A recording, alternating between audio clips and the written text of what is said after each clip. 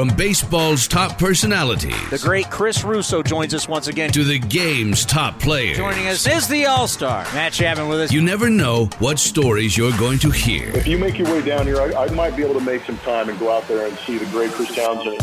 This is A's Unfiltered with Chris Townsend. Welcome to another edition of A's Unfiltered with Chris Townsend. Today we're going to have legendary New York Yankee broadcaster Michael Kay, Baseball Hall of Famer Eric Nadel, and also the D-Train, Dontrelle Willis, World Series champion and two-time All-Star. But Michael Kay has come out with a new book with all of his great interviews, Center Stage. And here is Michael Kay. Michael, it is great to have you on the program once again to talk a little bit about not only the Oakland A's and the New York Yankees and about your new book, Center Stage. I can't wait to see it. Well, thank you so much. I'm really excited about it. You know, the show's been on for 20 years, and we've done like 240 interviews. So what I did was I sat down and picked out the 35 best ones, the ones that would resonate with the most people, and told the backstories of the interview, and then had the transcript of the interview as well. And so far, people are really enjoying it. So I hope people will go out and take a look.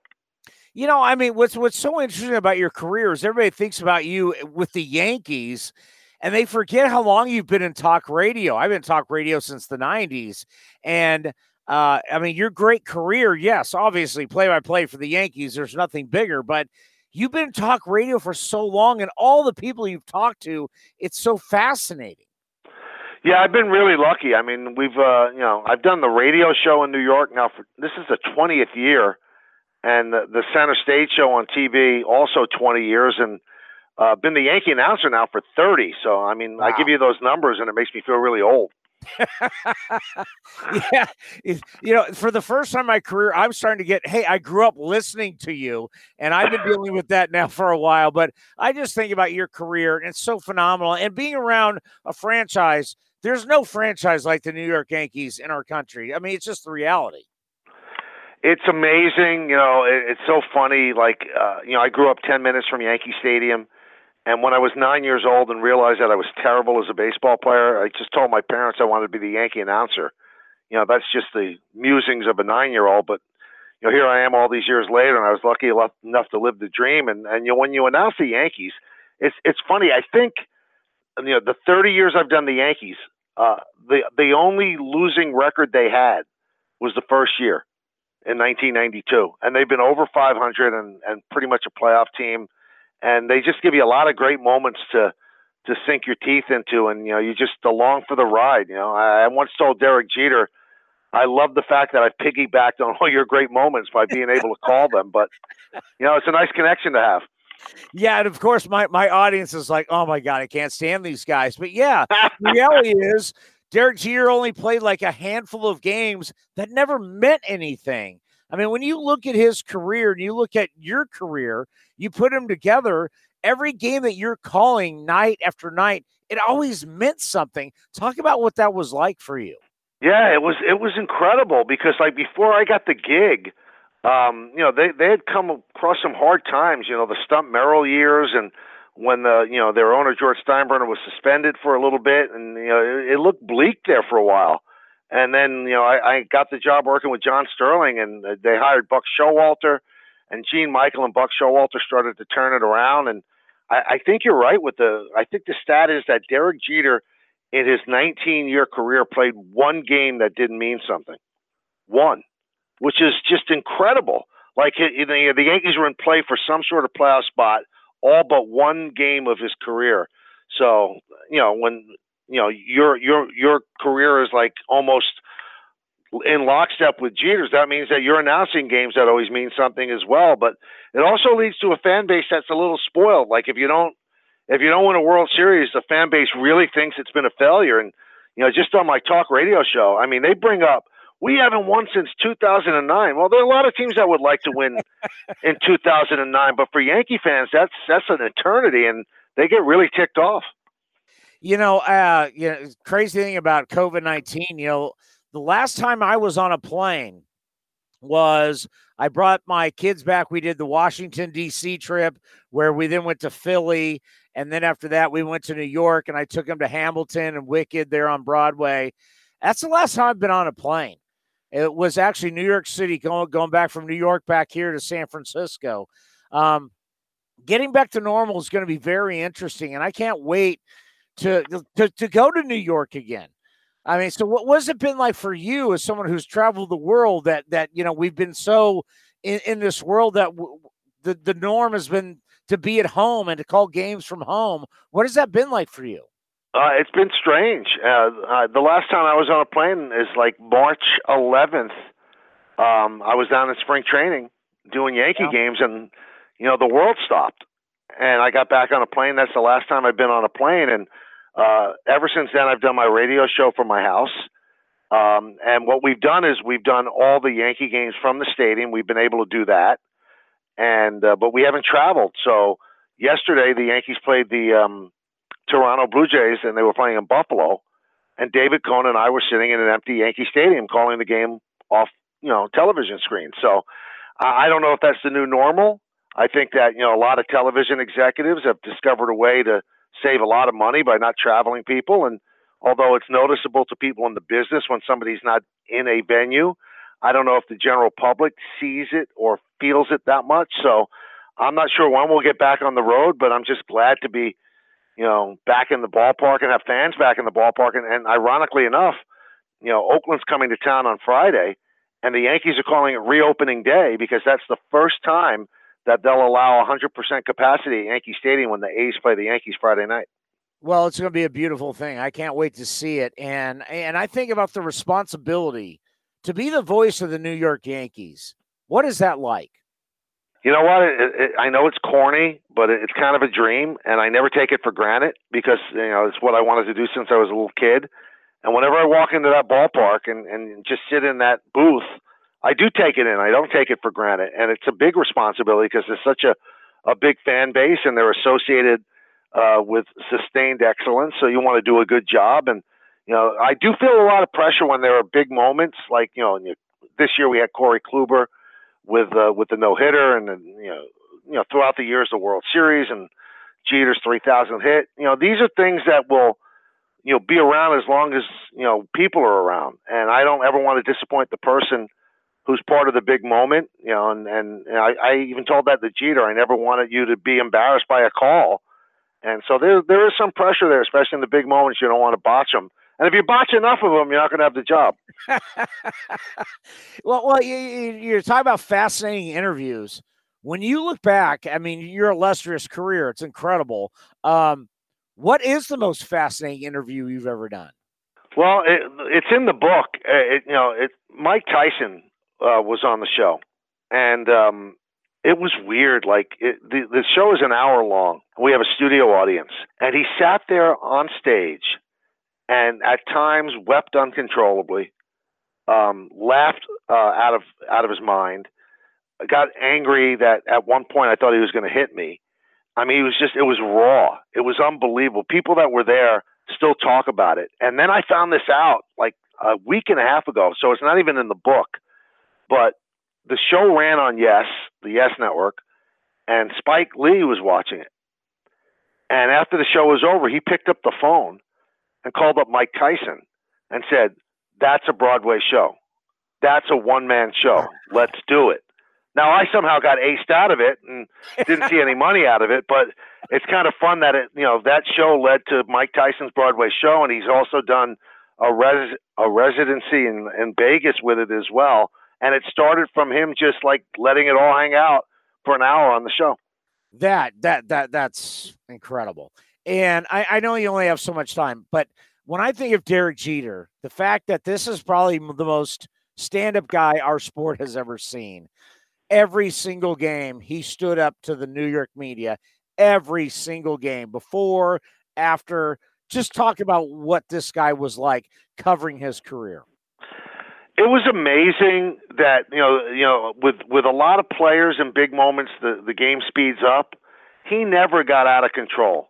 He never felt overwhelmed. He like welcomed the pressure. It was almost like if you were going to create a player that was going to excel in New York, it would be Derek Jeter. Never too high, never too low. And in terms of like dealing with the media, I don't know if it was just by accident, but he was brilliant with it. And he never really told us anything. And I once made this comment to Ian O'Connor, and he wrote the Derek Jeter biography, and he put it in the book. You could knock on Derek's door, right? Derek will answer the door, and he'll talk to you through the screen door for 2 hours. He's never inviting you in. So Derek always gave you just enough, but you didn't ever leave the table really full.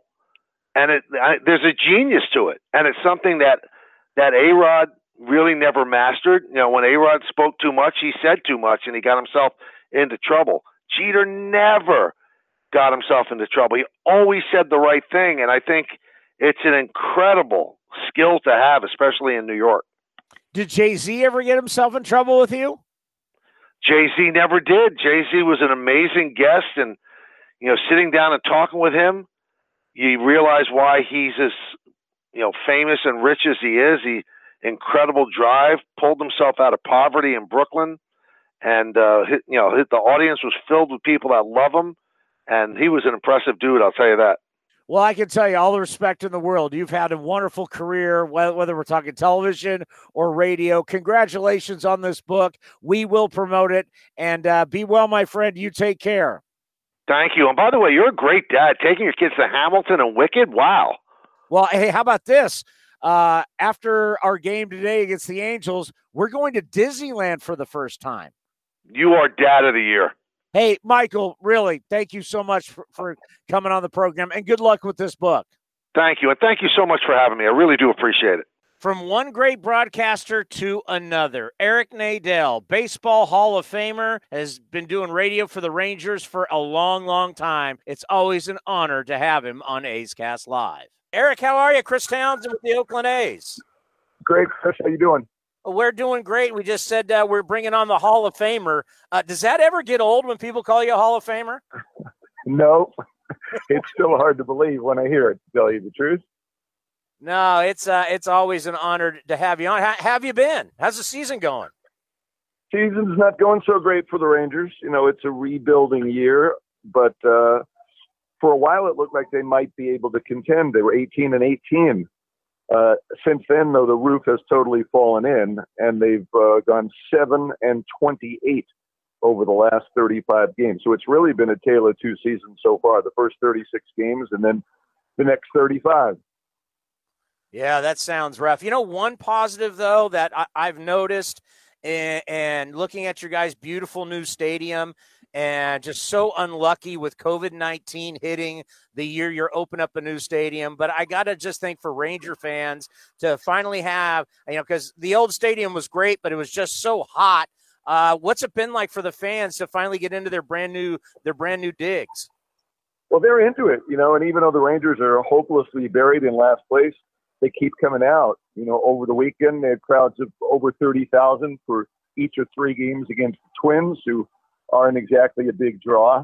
The average attendance for the year, and of course we've been on 100% capacity since the start, is up around 28,000 per game, which is the highest in the major leagues.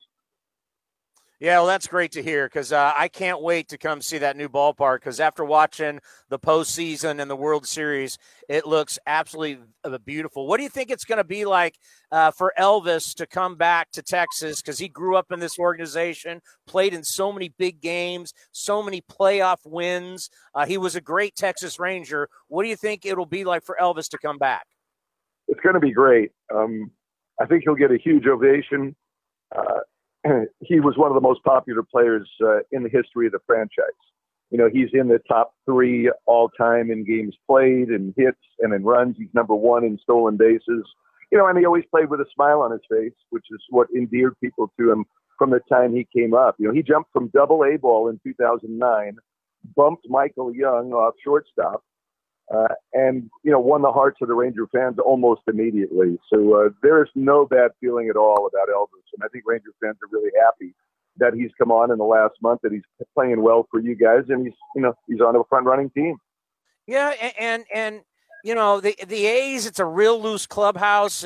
These guys really care about each other, play for each other, love each other. And from, we haven't been able to go down there, and we've had Elvis on the program a couple times, but, people who are in Tier 1 who are able to be around the team have said he's just come right in, fit right in, and everybody loves him. And I'm sure you're not shocked by that. No, not surprised at all. And in fact, he's about to do a media availability outside the A's dugout. And there's a huge crowd of media waiting for Elvis to come out right now. And everybody enjoyed being with Elvis. And when things were going bad, he would be a guy who'd always be willing to come out and talk. He wouldn't go hide in the trainer's room. He learned from a couple of really good veteran players in Michael Young and Adrian Beltre, and, became a clubhouse leader himself. And when Beltre retired, it kind of fell on Elvis. I'm not sure if he was really ready to pick up the mantle there, but it's nice to see him in a clubhouse like that of the A's, which is a veteran team and an older team where he doesn't have to be the guy. So I'm looking at some of your players. I think about Joey Gallo, last 13 games. He's got 3 home runs, scored 9 runs, hitting 275 with a monster OPS. The guy you got going today is having a good year, and Kyle Gibson. What do you think the Rangers will be like at the trading deadline? That's a really good question. They've got to think about the future. And the guy pitching tonight is probably going to be their toughest decision. I mean, Kyle Gibson has been incredible. He's second in the league in ERA, only to Carlos Rodon. After a first inning meltdown on opening day, where he didn't make it through the first inning, the guy's been incredible. His earned run average has been well under 2 since that opening day start. And he's controllable for next year also. So the Rangers are going to get some huge offers for Gibson. And, he's the club leader in a lot of different ways. He's the team's player rep. And, he's the only starting pitcher who every time out there gives them a chance to win. But, does it matter? I don't know. You'd have to see what you get offered. Same thing with Gallo. Unfortunately for the Rangers, Gallo hasn't really gotten hot. He has shown signs of it in the last couple of weeks, those stats you just gave. And if he continues to play well between now and the trading deadline, it's conceivable the Rangers will get the kind of offers that, allow them to make a Joey Gallo deal that makes sense. He's also controllable for next year. So, there'll be offers in the off season too, but I think it's really important to the Rangers that they get full value for Joey, and they're not going to get that unless he gets hot. Well, baseball as we know it is changing today, and we already saw Jacob deGrom, one of the premier, if not the best pitchers in the game. After the first inning, he was checked for foreign substances. Guys are going to get checked all the time. They don't know exactly when they're going to get checked. And if they discover you got something, you're going to get fined. You're going to get suspended. What do you think it's going to be like from a broadcasting standpoint when you're watching these guys get checked all the time? Hopefully it won't be a big distraction. It's going to take place in between innings, with very few exceptions, I think. So we'll be in our commercial break when it happens. So I really don't think it's going to be something particularly noticeable unless somebody actually gets thrown out of the game. How much of an effect it's going to have on offense, that remains to be seen, and that's going to be really interesting, to see which pitchers are affected, whether we can actually notice it or not, and to hear the hitters react, whether they'll be able to notice it. I imagine they probably will. And just the oddity of a major sport changing rules in, almost middle of the season. This is something that you don't see this in the NFL. You don't see it in the NBA, hockey. It's odd that you're making a rule change in the middle of the year. It really is. And I think, in talking to Chris Woodward, the Ranger manager, about it today, he said, look, everybody was warned and everybody ignored it. And they've kind of forced Major League Baseball to do it this way, to force guys to go cold turkey in the middle of the season. It's not like they weren't warned. And, he's very much in favor of the way it's being done, including the outlawing of the, sunscreen rosin combination. Maybe if players had backed off on the use of spider tack and pine tar and whatever other goop they're putting on the ball, this would not have been necessary.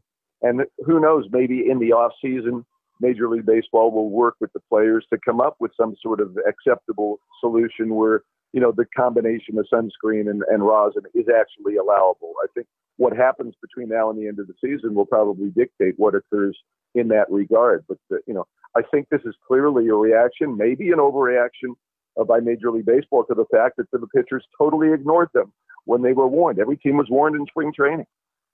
It's like the principal came in and said, all right, kids, we know you're cheating and we know you're skipping class. So we're going to allow you to keep doing this for a couple more weeks. But in a couple weeks, we're going to crack down on you. So you kids better stop. Yeah, that's why we can't have nice things, right? You're gonna break something, and in this case, what you're breaking is offenses all over around baseball. It is just it's unbelievable, but we'll see. By the way, how's the book still doing for you? The book kind of died with the pandemic, unfortunately. We had a lot of things planned for last year, moving into the new stadium. We're going to have a lot of book signings and all that, and of course, we weren't able to do any of that. And now, it's 2 years old. It's a book of limericks, basically about a season that's ancient history now. So, as much as I love seeing every now and then somebody buys it on Amazon, we're not really wasting a whole lot of time actively promoting it. I've actually focused my attention to Johnny Doskow's book of haiku, which I think is fabulous, and everybody should pick that up. It's called Goodnight M, and it's definitely worth reading if you're in any way into baseball poetry. Yeah, he is he's a fun guy. Well, Eric, it's always a pleasure, and for you to give us your time before you got to broadcast tonight's game, it means a lot to us. Take care and be well, and hopefully at some point we'll see you soon.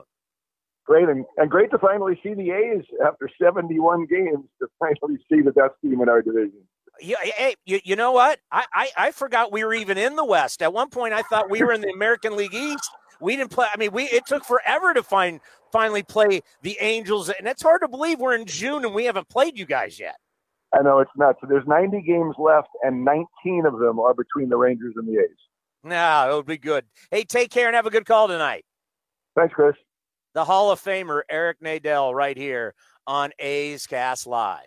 And we're going to end with a World Series champion, a two-time All-Star, and you now see him not only on Fox on the national broadcast, but you also see him on A's pre- and post-game live on NBC Sports California. Here is the D-Train, Dontrelle Willis. Dontrelle, Chris Townsend with the Oakland A's. How are you? Good, sir. How are you? We're just talking about it. We're 2 days into it, and already we got some pitchers and some managers, and guys are getting checked. No one's been caught. Hey, I even noticed, Dontrelle, last night in our YouTube game, there was one Ranger reliever that the umpire barely checked him. And I'm like, this is day 2. What's it going to be like in a month? Very exhausting. It's almost like a parent watching a 6-year-old. After a while, you just let them play with the toys all over the living room, and it's going to be a royal mess, but you welcome it. And so, and already in 36 hours of this, it's already been used as a tactic. You saw what happened to Max Scherzer. I love my guy Romo, so how he was going to come out and be able to address that, almost dressing naked, just to get guys off his back. And, the umpires, they don't want to be TSA agents. They already have a tough time trying to call the game correctly. So, but, checking scalp, checking belts, it's really turned into a mess. And the one aspect I talked to Dallas Braden about is, you're going to see managers try to use this as a tactic to try to get in the head of the starting pitcher or the reliever, especially if they're rolling. And you've already seen that already in day 2. Yeah. How bad of a look is that for our game? If a guy goes out there and he's just, let's say Dontrelle Willis back in the day is out there just dominating a team, and now because you're dominating, the other manager is saying, hey, go check him a couple innings in a row. I mean, what are you going to do?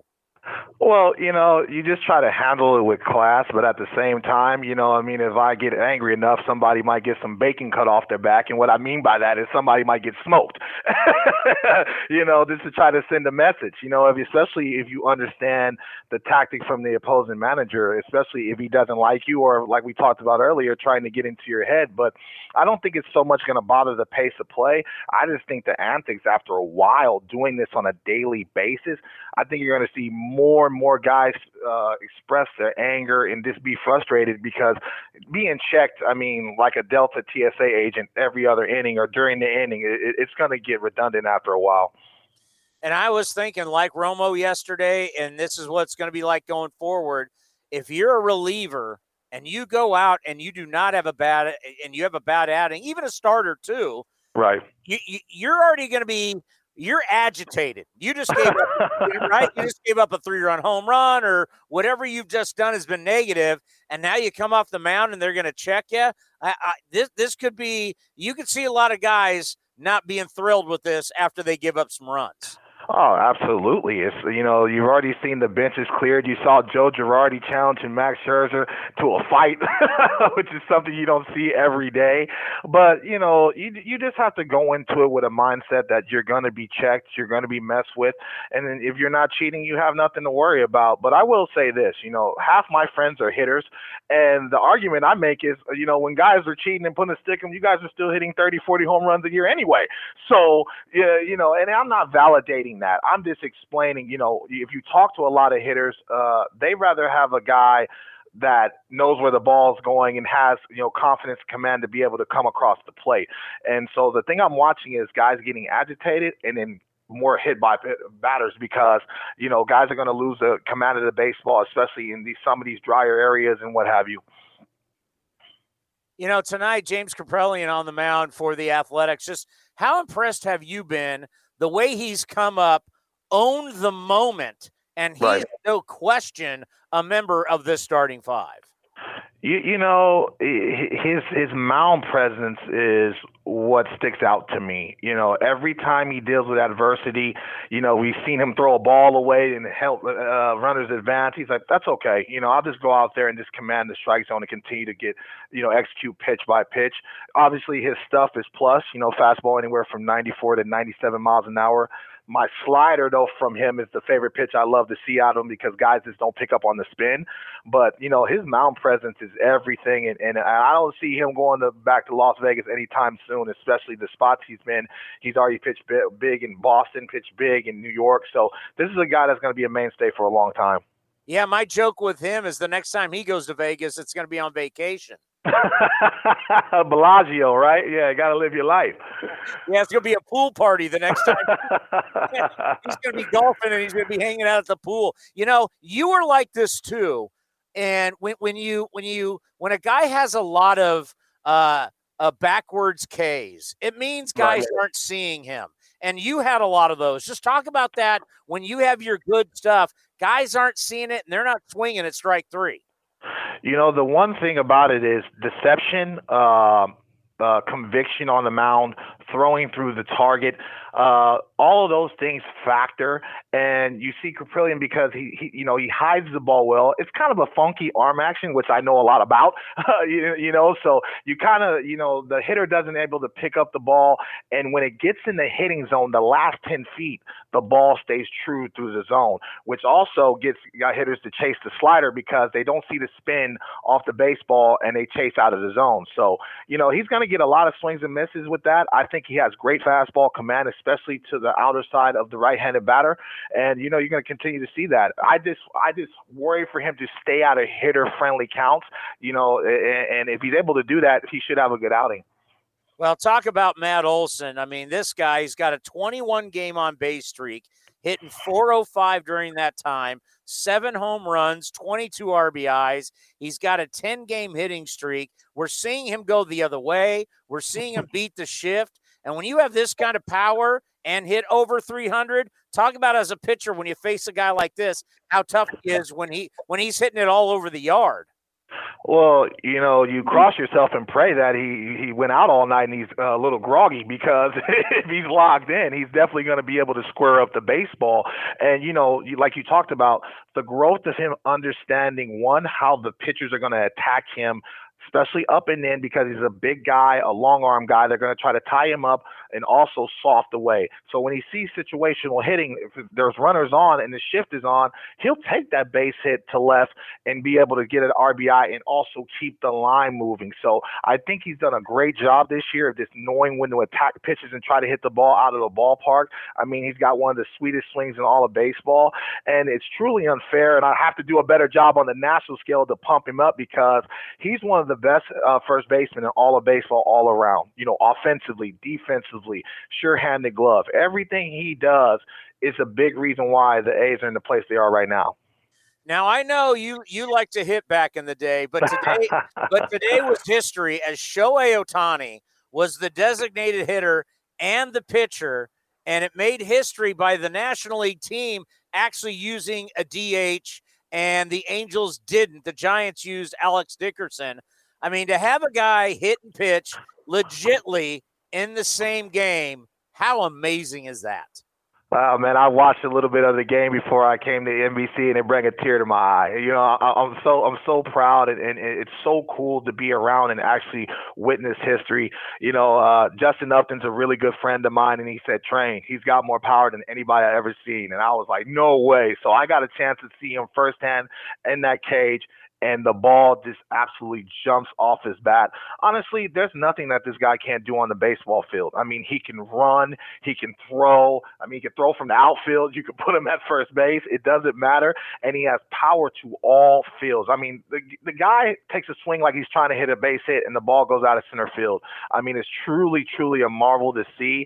And on the mound, he's still got ace stuff. One of the nastiest breaking balls in all of baseball, and he can reach back and throw 100 miles an hour. I mean, this is a guy that you need to buy a ticket and see, even if you're not a fan of the Angels. And they say he's as fast as Mike Trout.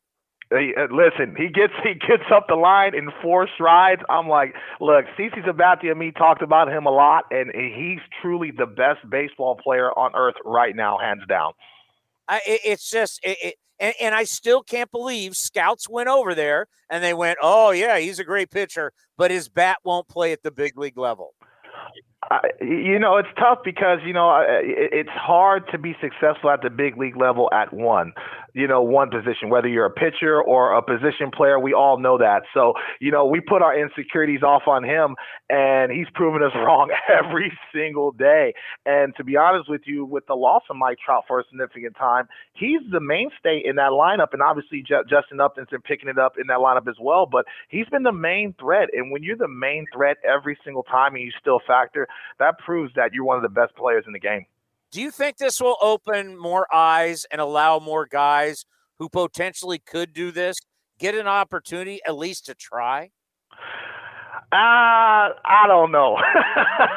People ask me all the time when I started to struggle pitching, why didn't I take the Rick Ankiel route? And I always give the same answer. I said, would you want to see me in the outfield behind you? And I get the same response. It's like, no, I don't want to see that, but I always had an appreciation for guys being able to play every single day. I mean, my God, Ohtani played yesterday in the field, and he's on the mound today. And so the season's really long. It's really grueling. Guys break down. You're already seeing a ton of injuries in baseball. I just, guys are making too much money now, $30-40 million a year. It's too big of an investment to risk. And every time he's on the mound, I actually watch him with one eye open, hoping he doesn't get hurt, because that's just a lot of wear and tear on his body. So I don't see that really going to be happening down the line. When you look at there has been a lot of injuries. Do you buy that it's because we only had 60 games last year, or is this just something that's more normal than we think? It might be a combination of both, but the athlete himself or herself, they do a ton of training that is different than back 20 years ago. They come into spring training ready. But when you're breaking your body down in December, October to try to get yourself ready for spring, that's still miles on a tire, if you know what I mean. So, you're seeing guys that are stronger and they're throwing harder, but at the same time, when you're throwing that slider at max effort at 92 miles an hour and you're swinging, for the fence every time, you're more prone to have wrist injuries. You're more prone to have elbow injuries and back injuries as well. So you're seeing a lot more of that because guys are this max effort, but rightfully so, because, the money and the contracts are so large in sports now. You kind of have to train that way to get yourself ready to get ahead of the curve.